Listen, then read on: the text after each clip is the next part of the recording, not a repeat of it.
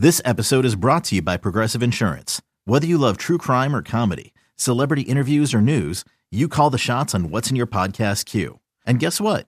Now you can call them on your auto insurance too with the Name Your Price tool from Progressive. It works just the way it sounds. You tell Progressive how much you want to pay for car insurance, and they'll show you coverage options that fit your budget. Get your quote today at Progressive.com to join the over 28 million drivers who trust Progressive. Progressive Casualty Insurance Company and Affiliates. Price and coverage match limited by state law. You could spend the weekend doing the same old whatever, or you could conquer the weekend in the all-new Hyundai Santa Fe.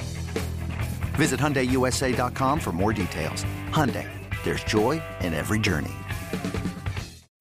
When you need mealtime inspiration, it's worth shopping Kroger, where you'll find over 30,000 mouth-watering choices that excite your inner foodie. And no matter what tasty choice you make, you'll enjoy our everyday low prices, plus extra ways to save, like digital coupons worth over $600 each week. You can also save up to $1 off per gallon at the pump with fuel points. More savings and more inspiring flavors make shopping Kroger worth it every time. Kroger, fresh for everyone. Fuel restrictions apply. It's time to get in the zone. Time to get in the zone with the 49ers Web Zone. This is the No Huddle Podcast with Al and Brian.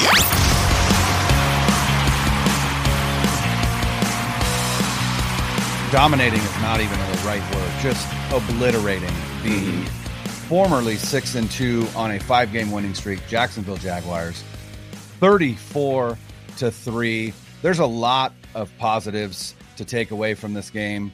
Very few negatives. Al, how was your Sunday sitting at that bar, drinking and enjoying some pretty impressive football?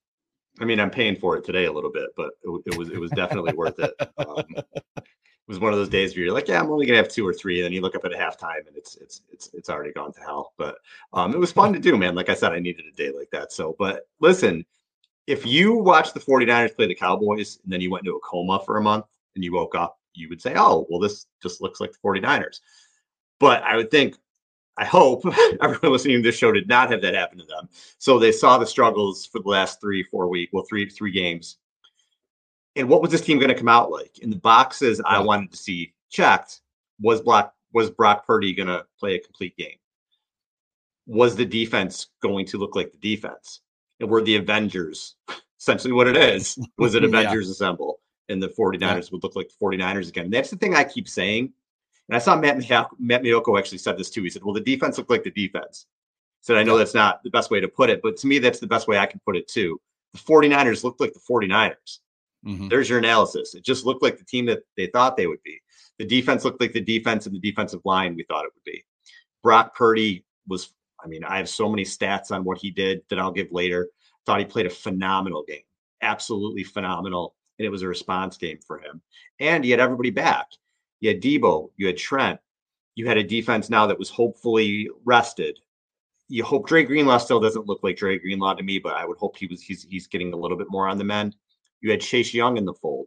So were they going to look like, again, the Avengers, just this team of stars, which is what they are.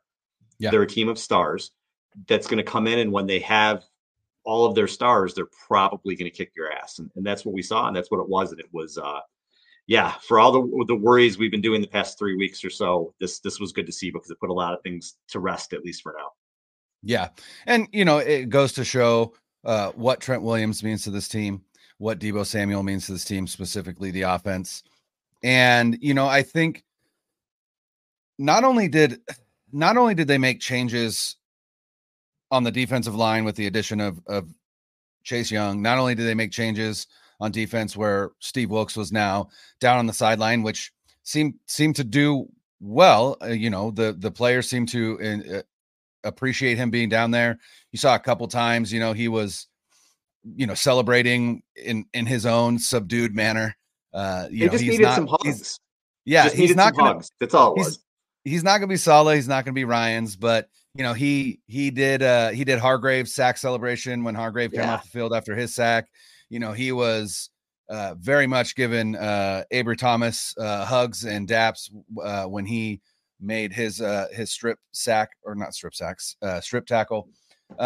It's just like we said, we had questions going into this game. Were they going to answer them? And they answered them in the best way possible. Mm-hmm. And that was an absolute thorough domination of a team that was vying for the number 1 seed in the AFC at 6-2 when they played. So it was a fun game to watch. It was a great game to really establish what this second half is going to look like as long as this team remains healthy. In fact, Colin Cowherd said today on his show that a healthy 49ers team is by far and away the best team in the NFL, and it's not even close. And based on what this team has looked like when they were healthy, which is the first 5 weeks and then week 10,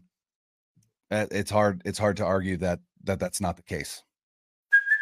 Hey, it's Kaylee Cuoco for Priceline. Ready to go to your happy place for a happy price? Well, why didn't you say so? Just download the Priceline app right now and save up to 60% on hotels. So whether it's Cousin Kevin's Kazoo Concert in Kansas City, go Kevin, or Becky's Bachelorette Bash in Bermuda, you never have to miss a trip ever again. So download the Priceline app today. Your savings are waiting. Go to your happy place for a happy price. Go to your happy price, Priceline.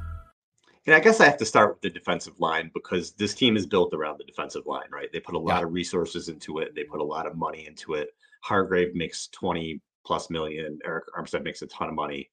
Nick Bosa is the highest paid player in the league. And you bring in Chase Young as an addition. The defensive line makes a ton of money. They needed to step up. They needed to kind of show who they were. And they did from the word go. Javon Hargrave was a problem in this game. He was a from monster. The first snap, just pushing people back into the pocket. He looked like the guy that the 49ers expected he would be when they gave him all that money, dominating the stuff he did with Philly last year. And I guess earlier in the year with the Niners too. Yeah. Absolutely dominant from the inside. And then you have Nick Bosa, who again, going back to what we said earlier, Nick Bosa looked like Nick Bosa. That's all it was. He played phenomenal. He forced one of the interceptions with, I forget, was it Hufanga who picked it off? I don't remember. But Bosa was out there causing havoc. He's got a sack and a half. He has a strip sack in there. He was just all over the place. He looked like an elite defender that we said, and Brian Baldinger had mentioned, he's not looking like a Myles Garrett or a TJ Watt. Well, he did in this game. He looked like Nick Bosa. So that was huge to see. Chase Young got in there with 4 pressures, and I think he had a half a sack too. Half sack, just fit right in. This defensive line dominated from the word go. And even the changes that they made in the secondary, Brian, Ambry Thomas, who the hell saw that coming? And he played terrific. He did. Played the best game of his career. Not maybe. It was 100% the best game of his career. Should have had the touchdown. I still don't know what the hell happened on that touchdown. Why the 49ers sideline came on the field. Is that why they called it back? I couldn't figure it out. That was very deep into my enjoying my day, by the way. So maybe that's why I couldn't figure it out. But I was like, what the hell is going on? But he looked terrific, and you click Lenore inside, and there were a lot of times where Trevor Lawrence, I'm sorry, I don't want to hear that he's a top whatever quarterback again. I know he's got some offensive line problems, and nobody was going to succeed against this Niners D, but he has not looked like an upper echelon QB this year. Anyway, there were a lot of times that he went back to throw and just froze. His first read froze. And then there was nothing he could do because the rush was on him. So whatever was happening in the back end, the previous 3 weeks where guys were just, getting rid of the ball in 2 seconds and there was this cushion, wasn't there this week. And the defensive line got home 5 sacks, I think it was. So everything you wanted to see, check.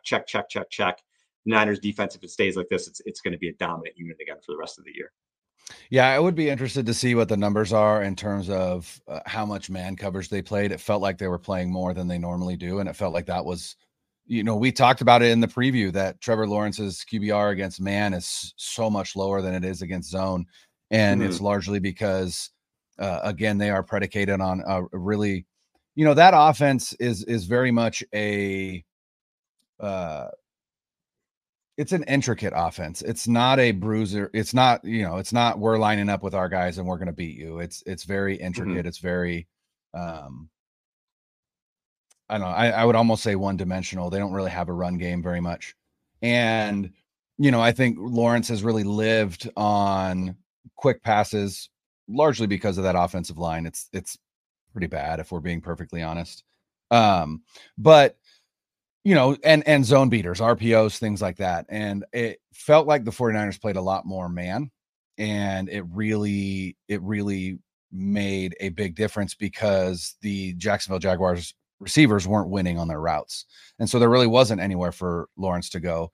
And it is a perfect example of pass rush and coverage being married to each other. Right? The coverage was good, which meant the pass rush could get home. And you saw that in the form of 5 sacks on the day, and 2 interceptions from Lawrence, a fumble from Lawrence. They forced 4 turnovers total, I believe, and didn't give up any.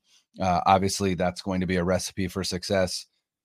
I just think this defense looked rested. They looked like some guys that may have been banged up, including Javon Hargrave, who was on the injury report all week. He was questionable going into the game. But again, he dominated. But it looked like this team came out of the bye healthy and was ready to let everybody else know, as I said earlier, hey, we're back. That wasn't us for those 3 weeks. And this is the stretch where they need to play this way, because the schedule isn't easy. They've got Tampa Bay at home this week, and, they can't take them lightly. And I don't think that they will. But then it's Seahawks, Eagles, Seahawks. And, man, that's a brutal stretch, especially with that first Seahawks game being in Seattle on a short week on Thanksgiving. And then that Eagles game looms large in week 13. And I am very much looking forward to that game, as I already had some Eagles fan just talk shit in my mentions for no apparent reason whatsoever about Trent Williams. So it was the performance that we expect. And I would almost argue maybe even better because of the way that Ambry Thomas played, which is not something that we expected. But with Thomas on the field, that bumped Lenoir inside, and it kept Isaiah Oliver off the field. And I think that was a big boon for this team. And if Thomas can play like he did on Sunday moving forward, that's humongous. But even if he plays at 80% of what he played on Sunday, that's still really good. And that's still enough to keep Oliver on the off the field and Lenoir in the slot. So all good things on the defensive side of the ball, really nothing to point at and be like, what's going on there? It was absolutely everything you'd want to see. Yeah. Overwhelming. And look, they got to an NFC Championship game and should have gotten to a Super Bowl with Ambry Thomas playing corner a couple of years ago. True. It's not like they can't do that with him. I'm Yeah. not saying he's 1994 Deion Sanders, but he can be serviceable if the pass rush gets there or whatever. So, let's see what happens. It's 1 week, but so far so good.